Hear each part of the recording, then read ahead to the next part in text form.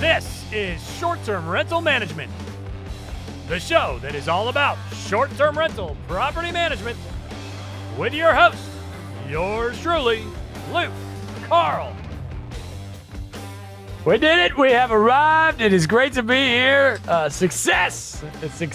A new episode of Short-Term Rental Management. It is a wonderful day. Got a great co-host.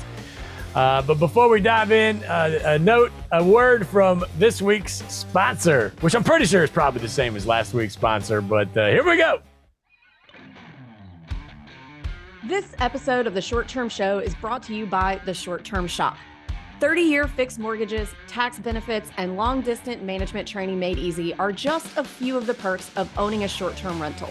The Short Term Shop can help you buy and learn how to manage your property from anywhere in the world. Just go to theshorttermshop.com and click Get Connected. Again, that's theshorttermshop.com, and we are brokered by eXp. See y'all over there. All right, triumphant we are. It is great to be alive. It is a good day for a good day. Short-term rental management. Life is good. And I got my good buddy Tim here coming to hang out, co-host, repeat offender, if you will, short-term rental management. Tim, I got a story for you. So I'm purchasing a home, and it's a little out of my wheelhouse, and I called to get some insurance on the property, and it's in a teeny tiny little town, and so there's 3 insurance guys in town, 2 of which are State Farm. And I called the one State Farm guy. He had the most reviews, and they said, "No, sorry, we can't do that home because it was a farm or something." And they said, "We don't do farms." And I'm like, "Your name is State Farm."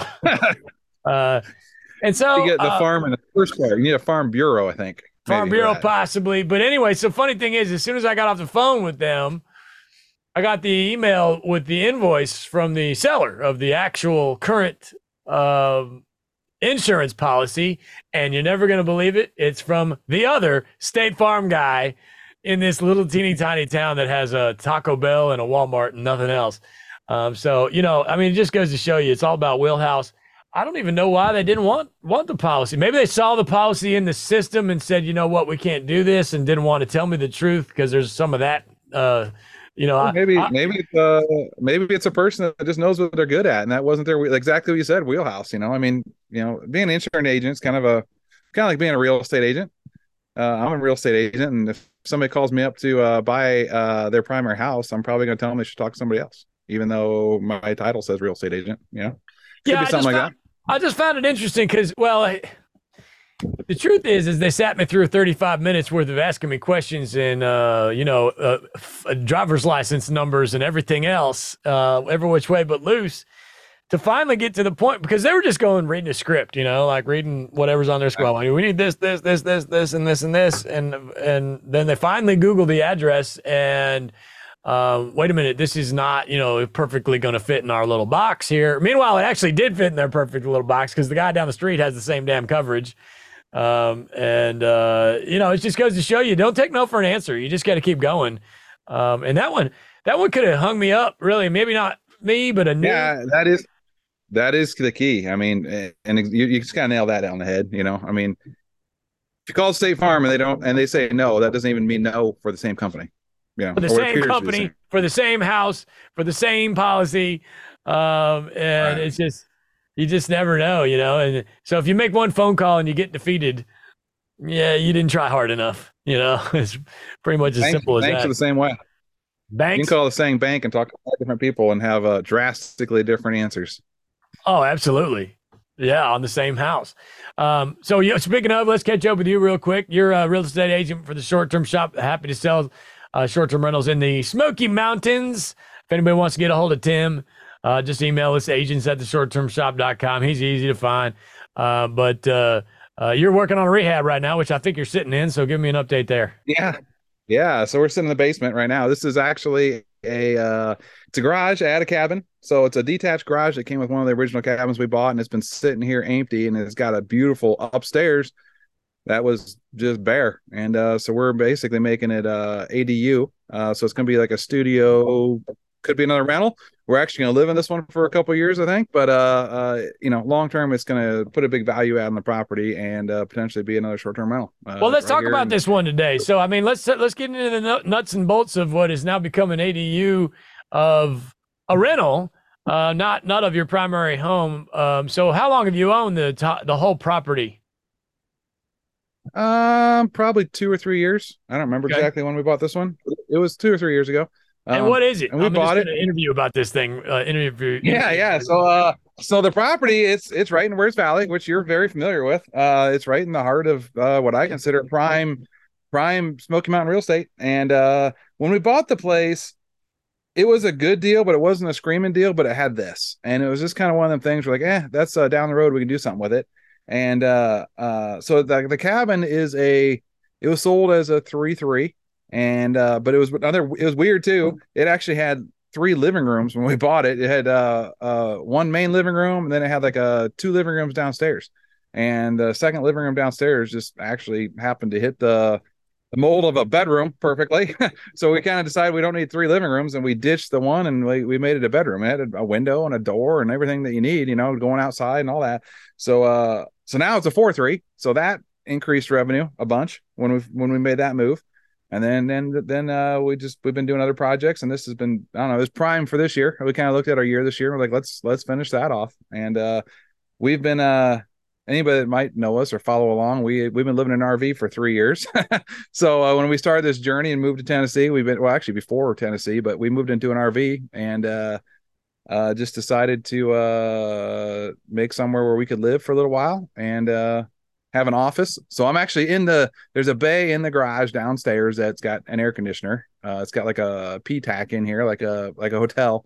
And this is actually going to get, after the upstairs is done, this is going to get rehabbed, and this is going to be an office down here. And there's going to be another bathroom down here. So anyway, the project's coming along though. We're moving in probably next week. All right. What are you doing with the motorhome? For now, we're going to sell it. And we thought about keeping it, and it's one of those things where like we do intend to travel still, but honestly, it's bigger than what we necessarily want to travel in. It's fantastic to live in, but if we get another one for traveling, we're going to get a smaller one. So we're going to sell it for now, take a year off of having an RV, and then decide what our next move is then. So the way we roll, we'll probably buy a big one and move into it. Who knows? Why do you think it had 3 living spaces? Was that an accident, or was it rehabbed before you bought it at one point, or it was built that way? Yeah, it was. I don't know. The downstairs was kind of chopped up, and I don't quite know what their thinking was there, to be honest. Because to me, it was a bedroom, but when we bought it, it was like a game room. They had a cheese ball couch and a gaming, like a arcade game in there. What's the cheese ball couch? And well, it's just one of those cheap, like a 2-person, not a gaming one, but like a 2-person, like love seat, but like had the armrest in the middle with cup holders, and they reclined and stuff. Okay. It wasn't a living room. It was a living room, but it was only really set up to seat 2 people, and we had it like that for probably a year. That was the way it was when we bought it. And then it wasn't quite where we wanted it revenue wise. So we ditched all that and put bunk beds in there, and that gained us like almost $30,000 in revenue. So for a set of bunk beds. Well, for making it's queen over queen bunk. So it went from sleeping 8 to 12, and it made a big difference. Well, I just put some bunk beds in my house. That's right down the street from that one, so maybe that'll help me a little bit. But if we decide to move along from living in this garage, it'll rent really well too. I mean, places like this rent like crazy here. So. Oh, your garage. Well, let's go back to the main house. When you bought that, you had a vision, right? Like, did you walk into it saying, okay, this will work, but it does need some tweaks, or did you walk into it at all? Yeah, well, we did it off a video. We didn't live here then, and actually, I was not an agent here when we bought that. And that was actually a picture perfect. Avery talks about this a lot. Buy the ugly house, and that house had fantastic bones, but it had horrible pictures, and it was like beyond decorated horribly. Like it literally had like a 27-inch tube TV. It's got this beautiful, like, couldn't be a more perfect Smoky Mountain living room, with a big fireplace that goes it goes all the way up to the peak. It's like a cathedral ceiling and all that. And they didn't have a TV up there. They had the TV like in a literally like a cabinet from the 80s in the corner with, and then they had all the furniture scrunched in the middle of the room. They had dressers around like the perimeter, and they had quilts hanging everywhere. Like every inch of wall was covered with knickknacks. And so, yeah, we actually saw the video and we're like, man, this place is like right. It had sat on the market for quite a while and nobody was biting on it. And uh, we bought it and like filled a dumpster of just got all the junk out of here. And we actually, the furniture was actually nice, but it was so covered up you couldn't even like see it. And we actually reused it all or almost all of it. And we put a lot of we put new beds and stuff like that, and it had all queen beds. That was another thing when we bought it, had all queens, and we're like, man, we can put king beds in here, clean this place out, redecorate it, and that's what we did. Now you're a garage guy, and this thing's got quite the garage. I mean, what? Because if it's me and I see something like that, I'm in, and then it's almost a matter of trying to talk the wife into it. How much of it was,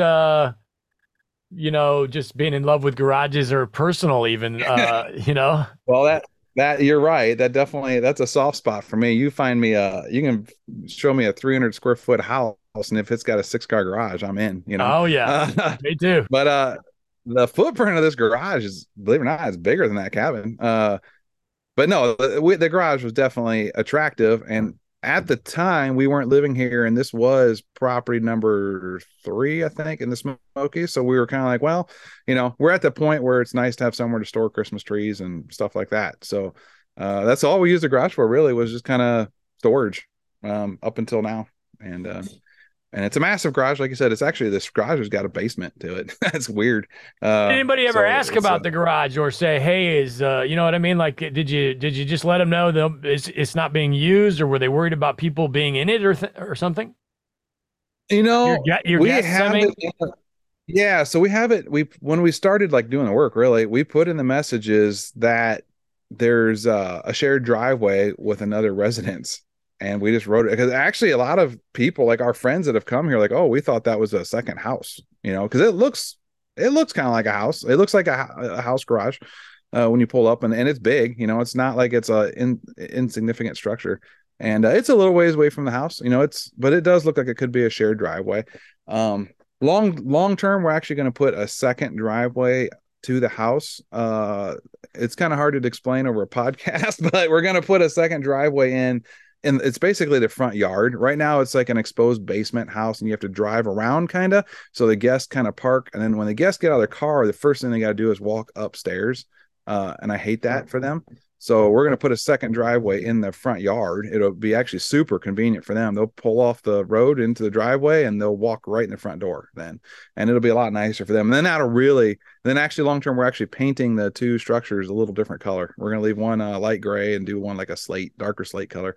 And different roofs and stuff. So it's going to really look like 2 different things when we're done. So will it eventually become a rental, the new garage, or you don't have play? I mean, again, you're sort of a free thinking, kind of freewheeling kind of guy. Yeah, I'd say we're doing the build out like it will. We're instead of doing it like exactly the way we would want like our forever home, we're building it like a prime rental, and which we like to, that's style we like. But we're, it's all tongue and groove and all wood and all, it's going to be all like a perfect Smoky Mountain rental, so it's going to, yes, I say yes, at some point it'll be a rental. I don't know if that's 2 years away or 10 years away, but it's definitely getting built out, thinking that through. So, well, you're getting to the point now where it seems like every time I see you on Zoom, you have a different remodel situation going on behind you.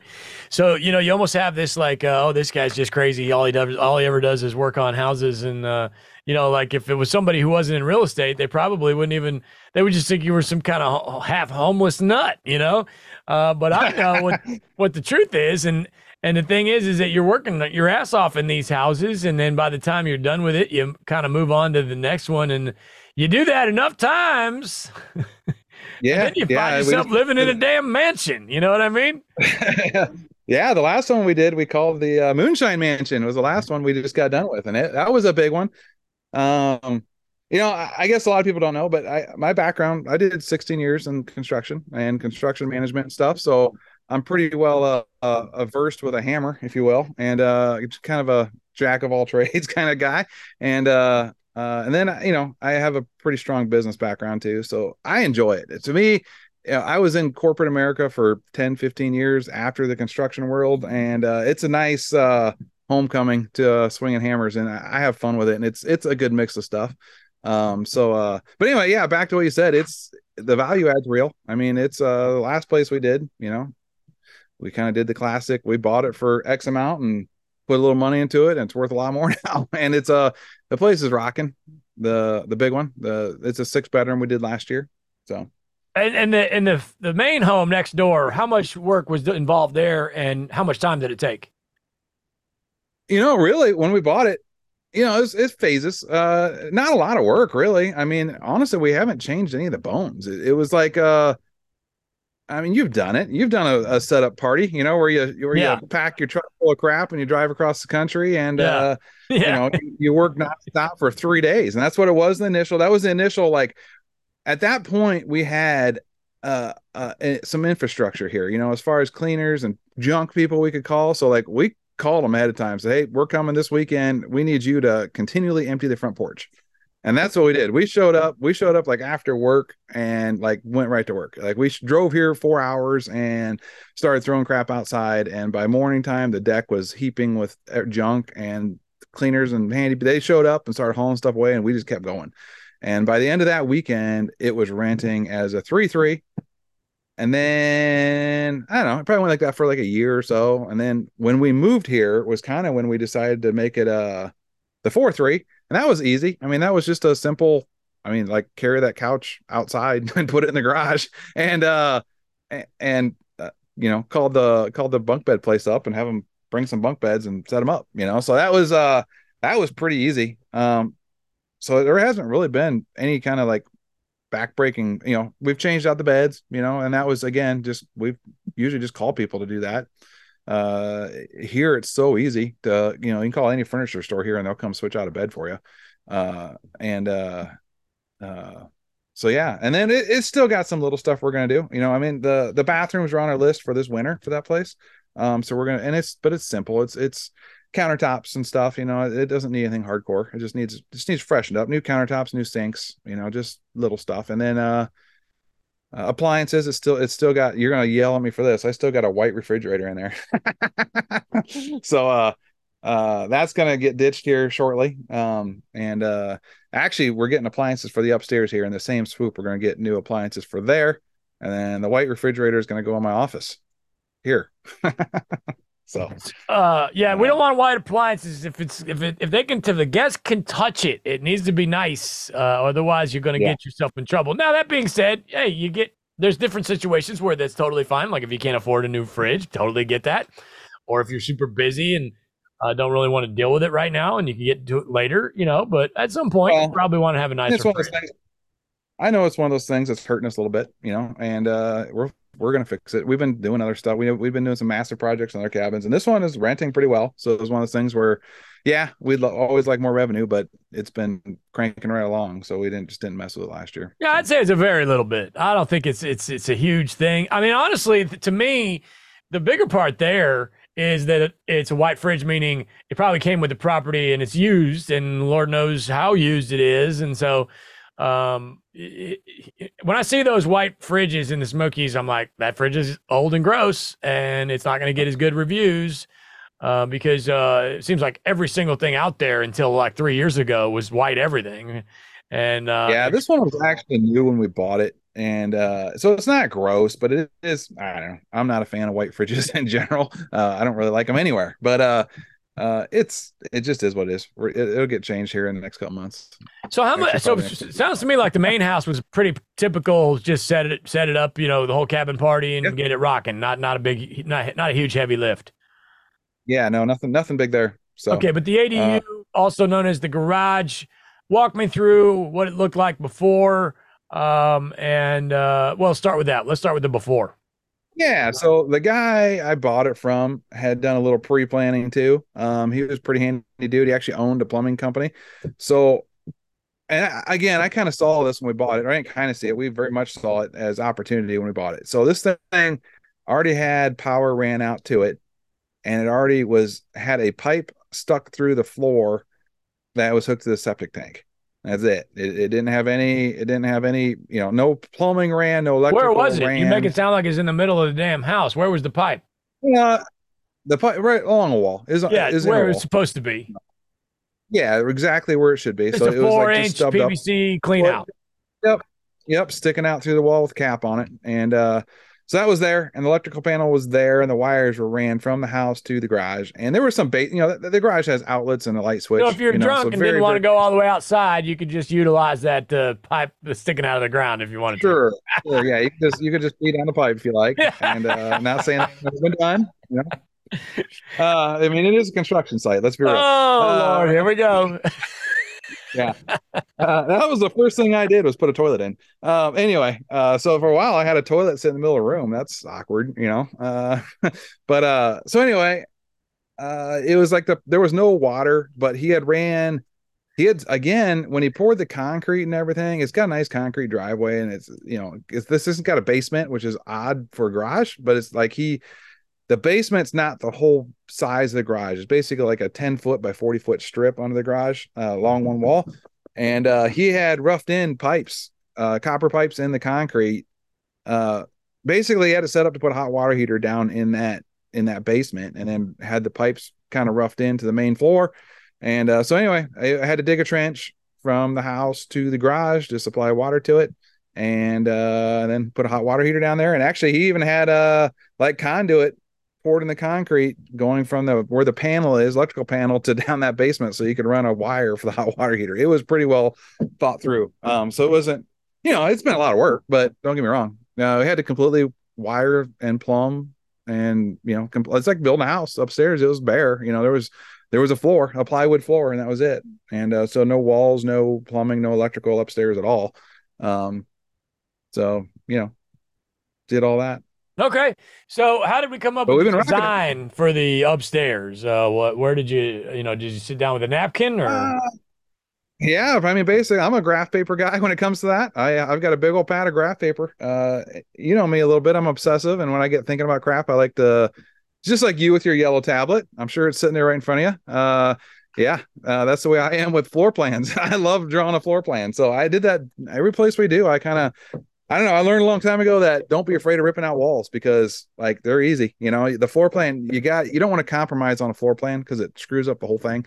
So I like to just, what's the outside dimensions, and start drawing from there. And I'll draw 4 or 5. And then usually I show it to my wife, and she's not great at looking at that, like a piece of paper with lines on it, and really getting what it's going to look like. But she kind of gets it, and she's really good like once the walls are up. So kind of what we do is we start there. Once we kind of agree on a piece of paper, then I tape it off. I literally just go up there, masking tape, and tape off, this is where the bed's going to be, this is where the bathroom wall is going to be, and I'll like hold shit up for it so she can kind of I'll hold up a piece of plywood and say, imagine this is a wall, and then we tweak it a little bit or whatever if we have to, and go to town. How many rehabs of this capacity would you say you have under your belt? It's weird because, again, I worked construction for 16 years, so I did tons of massive stuff back in those days, but they weren't really I was doing factories and big, foundries and huge stuff. We had to use a crane to do anything. And I've done hundreds and hundreds of stuff like that, but actual houses, not really that many to this capacity. Maybe, I don't know, 4. Something like that. I worked on race cars for 16 years. Yeah, I mean that's it too. I've that whole world. I've built a lot of, like 100 and some cars. So built race cars. Back in those days, I was a fabricator, and I was more of a working on metal than I am working with wood. So I'm used to welding a lot more than I am hammering nails. But so it would drive me nuts with the design of the property, because I would it's weird because I ride a Harley, but at the same time I'm like super worried that something's going to go wrong with this scenario that you're talking about right now. Like if I was in charge of, and I've been to this space, I did my homework and came and checked it out before we came and talked about it here. But to me, it's a fairly decent size. How many square feet is it, the upstairs? About 700. Okay, so to me, you got 700 square feet of mistakes that you could make. So I would drive myself insane with where to put the bathroom, where to put the kitchen, where to put, and then make sure that it all flows together. I mean, you remember that rehab I had with that green kitchen with the washer and dryer. Yeah. What was your mental process here? And did you drive yourself nuts? And how long did it take? Um, you know, so yeah, I do drive myself nuts, but that's kind of the way I operate. Uh, Again, some of it's, I guess I can chalk some of it up to experience. The mechanicals and stuff, I know enough how things work that, you can do anything, but, to do it effectively, it's always a balance of like, what's the most effective way of doing it, something, and what's the most, aesthetically pleasing, because you want the aesthetics have to be good, to even live in it, let alone rent it. And, so you want the flow and the aesthetics to be good. And then, the mechanicals, it's kind of hand in hand. I mean, the process, again, it goes back to like that whole graph paper thing. I had the bathroom in like 3 different places, and I knew the most ideal for where that pipe came through the wall downstairs, but I also wanted to make sure that like, I'm not just putting the toilet right there because it's right above that pipe, it's like, the whole thing works. But again, it just goes back to drawing it out. And how long did it take? I had all the floor plans drawn up in like a day. I mean, from start to finish, we're like a month and a half into this thing, and it's going pretty quick. Yeah, I'm always concerned that like, you put the whole thing together and then all of a sudden you go in there and start using it in a damn microwave, opens the wrong way and bangs into the fridge. And I mean, yeah, there is a lot of planning like that. And again, I don't know. It's just with having, going back to being a real estate agent, I walk in a lot of houses. I've walked through hundreds of cabins, and I know what works and what doesn't work and what's annoying. It annoys me. One of my biggest things with all these cabins up here is I don't know who lays out the electrical, but light switches never make any sense. Where the light switches are. It's like you got to walk across 6 rooms to turn the light switch on the room you're in. Right? Not. I'm exaggerating there, but I'm sure you've got cabins where the light switches are like, why is that there? And so I think about all that and then you got to know that like when you're doing something like this, anytime you put a wall up, you got to think about electrical and plumbing and needs to run through that wall. And what makes it, I like where this thing, I said, right when you get to the top of the stairs, there's a wall like running kind of this way. And that's the first thing your hand hits, that wall. And I got like switches on both sides of it. One's for the bedroom, one's for the kitchen and dining room. And I always lay out all the switches like in order, so that when you're turning things on, it's like down the row, like the closest switch to you is the light closest to you and stuff. I don't know. I got little stuff that I like, for the way we live and what we've, again, just been through a lot of houses, I guess. So yeah, sometimes in my houses, the lights, especially in that area, are so like why did you put this here? Sometimes you almost think, should I put a label on it? Should I get a label, make it a label baby junior or whatever, and put a label on there? And I think the answer, again, somebody out there, somebody's going to criticize me for this. I think the answer is no. I think that cheapens things a little bit. And it's, I mean, if it's something horrible where it's like over and over, okay, we'll put a label on it. But put a label on the light switches, man, I don't know. That's a little cheesy to me. I'm sorry. You're stepping on my wife's toes. You're stepping on my wife's toes. No, I'm interrupting you. She's got labels on our light switches. Oh, she does? On some of the not all of them, but we have a couple that are just like weird, like the dining room light is behind the couch, and stuff like that. So yeah, she's got a light switch or labels on some of them that are weird like that. So, are these rentals or in the one you live in? Yeah, no rentals. Yeah, because if you live in it, you get used to it. Here's the problem: these folks come in from Ohio or whatever, and they're half drunk and they're trying to turn the light on, and then they're annoyed with your house. It could be the most beautiful, cleanest house on the planet, and they're trying to they can't figure out a light switch, and then all of a sudden, boom, your credibility and your star rating goes down. It goes back to the whole upstream thing. We've actually had people message us that the light doesn't work. And it's because they couldn't find the switch, It's broken. The light work. Yeah, the light in the kitchen does not come on no matter what. We tried every switch in the house, and they tried every switch in the house except the one that actually turns it on. Which makes me nervous to have a garbage disposal, because then they flip that one at the wrong time, and it's bad for multiple reasons. Man. Yeah. When somebody's hands down in there, that's not good. Oh, that's not good. Well, I mean, hopefully that's not happening. But why did you have garbage disposals in your short terms or no? No. Yeah, nope. I've got a couple of them that were there already, and I left them. But yeah, I prefer not to have them. Yeah, I don't know.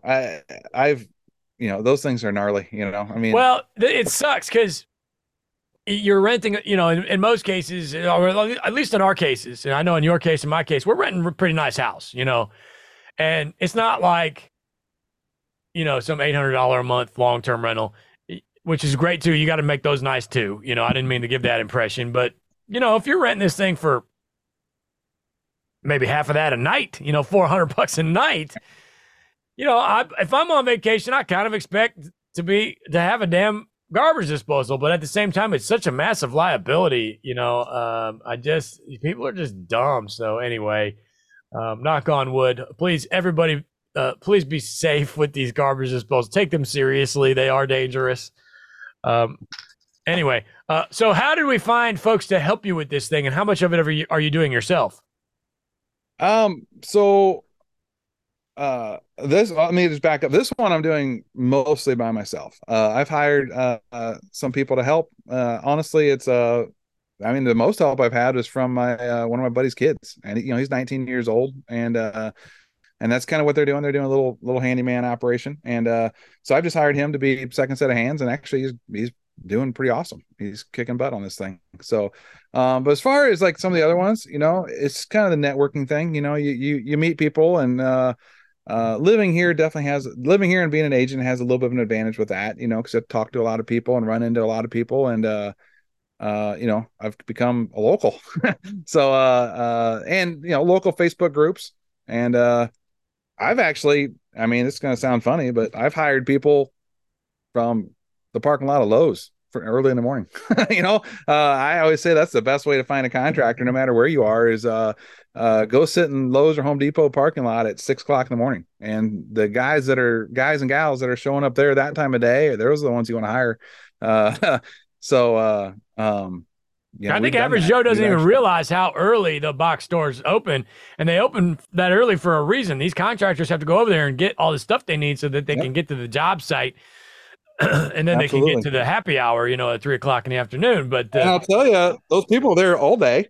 But I've found that, the contractors that are there at 10 in the morning are usually not the same caliber contractors that are there at 6 in the morning. You want to find out who's actually working and who's actually getting stuff done. You're right. You got to go when it first opens, 6 o'clock in the morning, 6:30. If they're showing up at 10, it's either because they're forgetting stuff and they had to go back, which, that happens. That happens to all of us. So I don't want to, or that's just when they get out of bed. And I don't mean to be rude, but I want the dude that gets out of bed at 4 or 5 and is at the store at 6 getting their stuff for the day. Hey, you got to go. So. You got to knock off a little at 3 o'clock. 4 o'clock, no problem. But dude, 2 o'clock even. I would rather have that dude that goes home a little early and gets up a little earlier, because you're right. But we're also, again, we're early morning people, both of us. So, not to say that you can't crush it if you're not waking up early, but I relate to it more.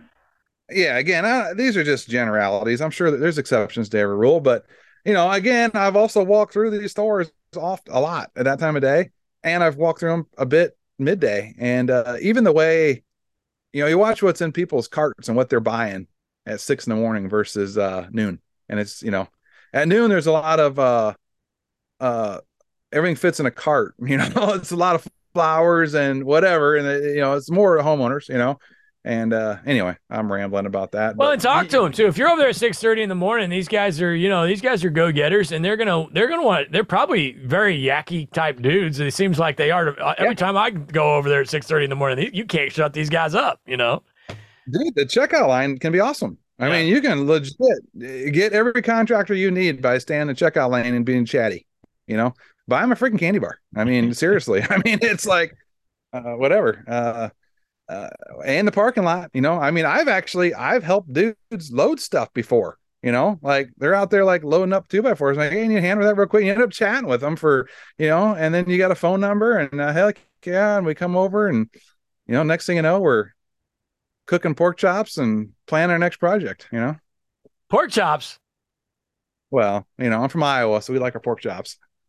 How are you cooking your pork chop? Are you grilling it? What are you doing? Yeah, the grill. All right, way off topic. If you want to buy a short-term rental in one of the best vacation markets in America, you're looking for the Short Term Shop. They are the experts in the vacation rental space. Their team of realtors are fantastic. If you use the short-term shop to buy your home, you'll have access to free classes with me to teach you how to get your property up and running. Join us at theshorttermshop.com, brokered by EXP. So basically, you did most of it yourself. You had your buddy's kid helping, and what's he doing? Are you guys? Is he just like right hand man kind of thing, or? Yeah, he was mostly, but he's helped me before on some stuff, and he's actually pretty good at flooring. So he's done a bunch of the flooring by himself, and he's up there right now. He's hammering away above my head if you can hear it. But hanging all the tongue groove and stuff, he's been my right hand man. 16-foot boards on the ceiling, you got to have two people.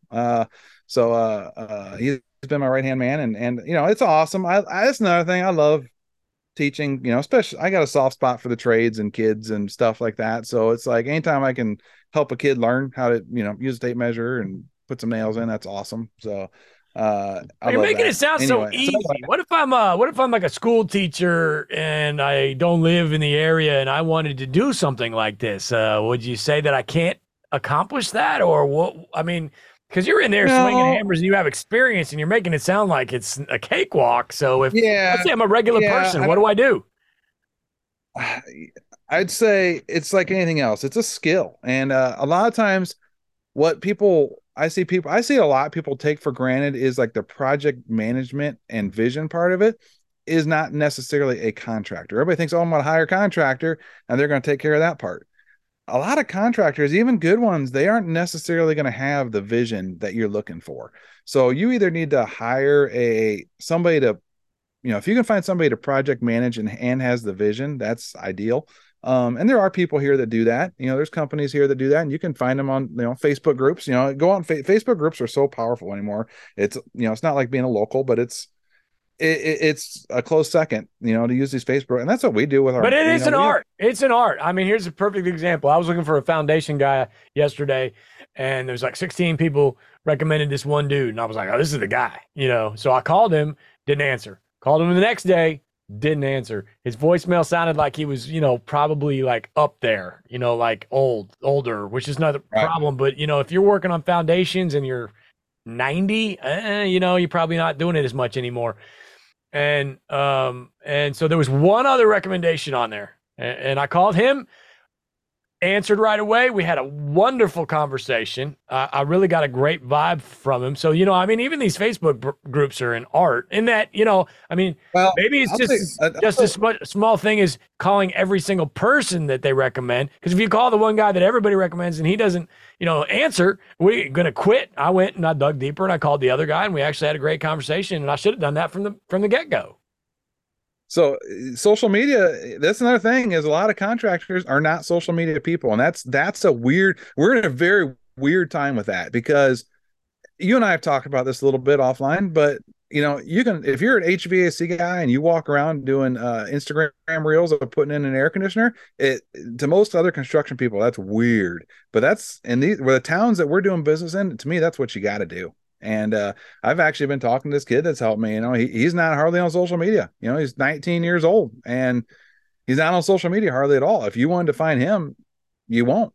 And I think there's a lot of contractors like, and that's where that's tough. And it is an art being on, doing this through Facebook groups. Not saying you can't find them on Facebook, because you can. I've done it plenty. Almost every town has Sevierville Speaks type of thing or whatever, and you can go, or Wares Valley has its own Facebook page. Gulf Shores has its own Facebook page. You can find people for sure. But then it's I found the whole thing, any kind of person you're hiring, it's a spider web, and back in the day, it used to be your cleaner was the center of that, and it still, for a lot of cases, can be. I mean, cleaners know a lot of people.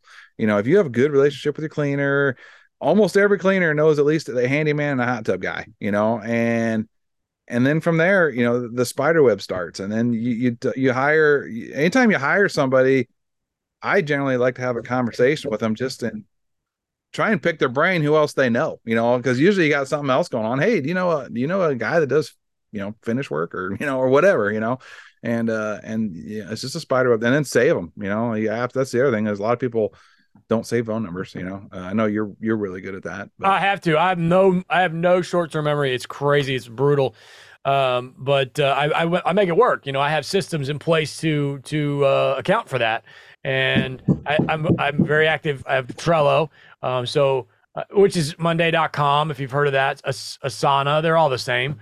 But I like Trello, and I literally I have it up on my screen all the time because I can't remember anything, and I write every little tiny thing down. I have Trello boards for different houses, different apartment buildings, different towns. If a stranger were to look at my Trello or my Monday.com, whatever you want to call it, like I said, it would be like, what is this? Like, we wouldn't even know what you're looking at.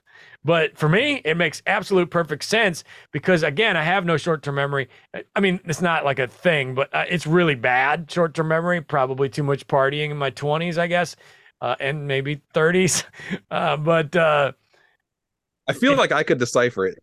I kind of want a shot. It's a spider web.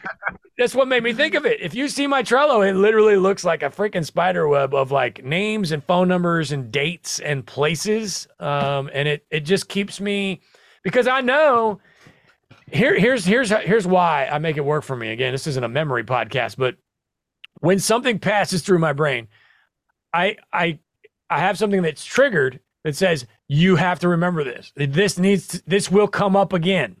Okay. So that's when I go to Trello and I put it on there. It's like a big filing cabinet basically, but it's digital. It's like digital Post-it notes. And if I don't do that, it's gone forever. I will spend 20 minutes trying to find that phone number and probably not find it. Because I can't remember even who it was or where it came from or who I'm even calling. It's ridiculous. Now, my wife, on the other hand, remembers what color her shoes were when on a Tuesday in 2003. It's crazy. But anyway, I use Microsoft Planner, which is very similar to Trello. Same kind of structure, and then I actually just use Notes a lot. Apple Notes. But back to, you said, what about a school teacher? What a school teacher wants to do something. I and we kind of touched on it. It's an art, but it's also a skill set. I think it's just a skill set that anybody can get. If you want to get good at anything, the way I do it is by doing it. And I'd say start small. Don't start on a 6-bedroom that you're going to gut down to the walls. Start on like remodel a room. And I'm a big end in mind guy. You asked me how I do this, and I said graph paper and whatever. I like to know what the finished product's going to look like before I start. And parts of that stay in my head. I'm not a good enough drawer. I don't know if that's the right word to put it all on paper, artist. But I'm a good, artist. There we go. I'm not talented like that to put it all that like hardcore on paper, but I do draw things to scale on graph paper. And once I do that, I can pretty much see the end product in my head. And as long as I can see it for the most part, then I've got the end in mind. And once I have the end in mind, then it goes to starting to do, and I take that graph paper and I kind of do it in layers. This is old school as it gets. This is pre-CAD, but I take it and I have my floor plan, and then I trace my floor plan, and I do an electrical one where I like kind of lay out where my switches are all going to go for my wire runs. I do the same thing for the plumbing, and then blah, blah, blah, and down to where the beds and stuff go. And the beds are actually, I put the beds in the first one. When I do a floor plan, it's got beds and the islands and a couch and all the basic stuff in it. But anyway, end in mind. I think, again, if you're gonna start on this, start by my recommendation, start doing a room, and then once because then you can learn all the basics. You got to learn a vision, you got to learn some project management, you got to learn how to hire contractors, and then you got to manage it. A lot of people, again, they think when you hire a contractor, then that's just like start to finish, and it's not. It's you have to articulate the vision to the contractor, and a good contractor can help with that. I'm not saying no contractors have any vision, but if you want to look like what you want to look like, then you got to articulate that in a good enough way. And then a contractor is also going to tell you no sometimes, like, you can't do that because of this. I mean, it could be a load bearing wall. It could be you got a 4-inch waste pipe running through the wall, or something right here, so you can't move that around, or you're gonna have to do a massive plumbing project to do that, stuff like that. It's just a little back and forth. So anyway, just like anything else, it's a skill you can build and practice at it. So just like playing the drums. But how do I, well, please, how do again, I'm a school teacher. I don't have time for all this. Like, is this a pipe dream for somebody that has a full-time job and is out of town, or can it be done? It can be done. Again, we all have the same 24 hours. So, it's not easy. I mean, you have to make the time, and it goes back to, you can do a lot between 4 a.m. and 8 a.m. And, whether you're, whatever you're doing, it may take you longer as a school teacher. It may take a little bit of practice. It may take a couple shots and a little bit of failure. But again, that's, in my opinion, the best way to learn. I mean, if you keep pushing forward through all that, you can become great at anything. Yeah, I was going to say, back to the microwave not opening. Yeah, at a certain point, you just got to get in there and get the stuff going. And then, whoops. Because something like that scenario, I mean, all you got to do is go get another microwave that opens the other way, or whatever it is. Then you're stuck selling a market. Then you're stuck selling a microwave on Marketplace or something, and that happens, Trying to think what I bought wrong recently, but I'm sure there was something. Did you buy the house knowing that you were going to turn this garage into I mean, you know what I mean? Yeah, it's funny. My wife and she wanted to do it kind of from the get-go. And I was against it. I don't even really know why now. We bought the house knowing this garage was an opportunity for sure, like 100%, but we didn't know what. Like, we didn't have a plan at that point. We just knew like that's some kind of value add down the road. And we bought it and focused on getting it renting. And then I don't know, there was a point probably a year and a half ago, it feels like, she wanted to move in here and I didn't want to. I don't really know why. I don't remember. And she's going to hear this at some point and get mad at me. But at some point this year, I was like, hey, let's what do you think about redoing that garage and moving into it? Like, it was my idea. And she's like, I said that a year and a half ago. And so anyway, she wanted to early on. I did. I think I don't know. I don't know why I didn't want to. I think it had something to do with like being next to our guest. That was weirding me out, and now it's not. And I don't know. Whatever. I changed my mind. So anyway, long story, we did not have a plan from the get-go other than that we saw it as value-added opportunity. If I wanted to rent this thing, how big is it? What could I get for it a year? I mean, you could increase your gross income on this property by probably 30, 40 grand. I think 40 pretty conservatively on this. If we rent it out, we could do 40 grand because it's going to be nice. I mean, we're doing it. I mean, it's a caliber, we're going to live in it. So it's going to be as nice as some of the nicest stuff up here. It's going to be all nice granite. Yeah. So then how long, just knowing you a little bit here, how long are you going to live in that thing knowing that you're sitting on 40 grand a year? That's tough. It is tough, but it's not cheap living here either. I mean, I spend whatever, it's not cheap to live here. So I don't know. You have to live somewhere. You got to live somewhere. Right. Yeah. You got to live somewhere. And, my wife and I, you've met both, us both. I mean, we're not normal, I'd say, but I don't know. Who knows? I don't know how to answer that other than I don't know. We don't care. 2 years come along, we could buy a fix and flip, or a live and fix. I don't know what you call it. Live in rehab.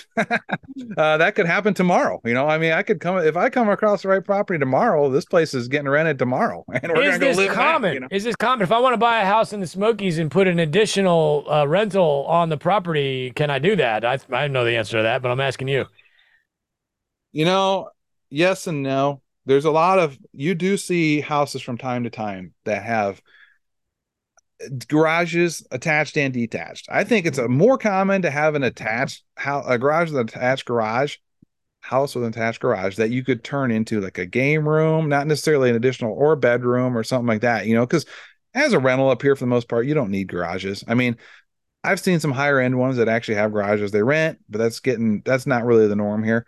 So a garage is just kind of wasted space as a rental. So I do see from time to time, like primary residences that have been converted and they have a garage that's just sitting there empty. And to me, that square footage is just screaming for something, I think more often adding a bedroom or adding a game room is very common.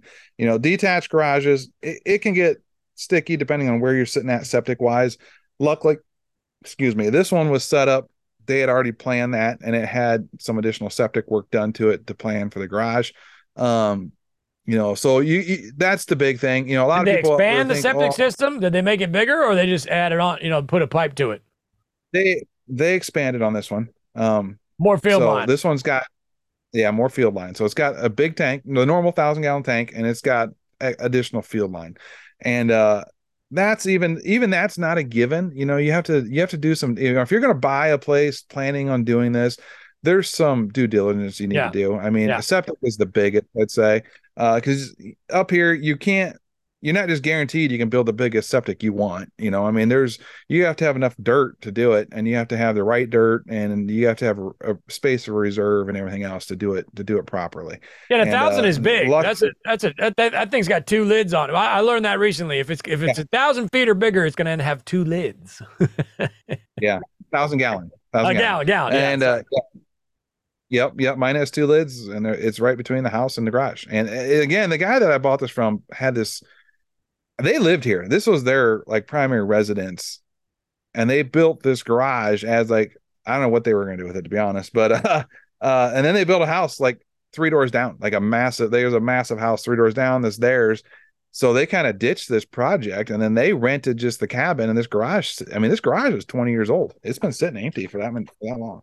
And it's just one of those things. Again, this place sat on the market forever, and it was ugly, and the pictures were horrible, and it was ugly. And I don't know. We finally we passed on it a couple times. Honestly, we saw it and we're just kind of and then finally sent Julie over here to do a video, and we're like, why have we been passing on this? So I've been through that many times where my very first cabin that I purchased, I was under contract on probably 7 before that happened. I passed it over 100 times, and it was the same thing. Ugly, nasty pictures. There's only 3 pictures. Somebody living in it at the time, which was rare. Was still rare. And it is honestly still, I mean, again, it's the longest running Airbnb in the Smokies, and it's changed my life for the better. And it was the exact same thing. I didn't, it was took me 6 or 8 times looking through it to even get my attention, so it's funny though. The ones that are supposed to be in your life, it just happens. It happens. It just falls out. And if you're trying to force it, a lot of times you just got to let it go. It's kind of like dating. Yeah. Our first cabin, I mean, it's a cool piece of short-term shop history. It's the first cabin Avery sold as an agent to a non-family member or friend. It wasn't to me. A normal client. It's the first one she sold as a normal client. I was actually the second person within the short-term shop to own it. And I think we'll keep it up forever. We love that cabin, and that's our next big rehab. We've been slowly kind of tweaking away at that one, but it's getting a bunch of love here coming up. The lady that bought that was a guest in one of my cabins, and she bought that cabin with Avery's very first transaction ever. And we were like, oh, this is so cool. We can tell our guests that we sell these things and they're going to buy them. And that never happened again. Thousands and thousands of houses sold, never to a guest. That started it all. Yep. Well, anyway, great to see you as always. I'm gonna jump back one more time before we cut this off. We keep talking about somebody doing this. I want to help that. So another thing, how to start, being a beginner trying to do this, is hiring the right general contractor. We talked about contractors, but there's all different kinds. A general contractor, I keep talking about somebody that can project manage and vision. That is a general contractor. And the vision part, some are better than others, but that's another great way to start, is getting a good, and it's going to cost you a little more and whatever, but it's worth it to get your feet wet and go through the process, and you got to learn the process, because it can, you're talking about microwaves that open the wrong way. That can be a snowball effect that is horrible, and it can turn a lot of people off. There is a lot of planning that goes into making something like this a seamless process, to make all the doors open the right way, the switches in the right spot, all the stuff. It's a big process, and a good general contractor can help a lot with that. And they do exist here. Hit up the Facebook groups and ask, because there's definitely people doing projects like this up here. There's plenty of our clients that have done add-on game rooms and converted garages and stuff like that. So just ask, and don't be afraid to say you're a beginner and that you want to learn, because people are a lot more receptive to people asking questions than somebody that acting a part they're not, so I love anyway, it. I just love want to it. throw that. You got any books you've read lately that you enjoyed? Gosh, Or you ask me that every books time. or podcasts recently? Man, you put me on the spot. I forgot to be prepared. That's I okay. don't. I'm gonna say no. I got a couple. Let me see. What do I got here? Me. I have been. You sent me one that I haven't read it yet. The mountain one. Yes, that was great. I'm going to save that one, but I'm reading one right now called The Molecule of More, and it is absolutely wonderful. I'm only about 4 or 5 chapters in, but I'm not going to give it away. It's great. I highly recommend it. Highly recommend it. My wife and I are on a journey of reading the Bible cover to cover this year. And that is eating up a lot of my normal reading time. I'm not complaining. I'm saying that's a bad thing, but a lot of my normal book reading has gone to the wayside. Can that be done in a year? Yeah, it can. Yep. It's we're following a reading plan that's a little bit every day, but it's a lot. It's a lot to process, and it's a lot of reading. Bravo. But we're on doing that this year. So anytime you ask me that this year, odds are, I'm any other reading I'm doing is intertwined with that. So okay, that's wonderful. That's wonderful. I'm going to leave everybody with a quote from Ryan Holiday. Speaking of books, this moment is not my life. It is a moment in my life. I heard that the other day and I just fell in love with it. So with that, I love you. Thank you, Tim. Thanks for hanging with us here. Short-term rental management, and don't overthink it.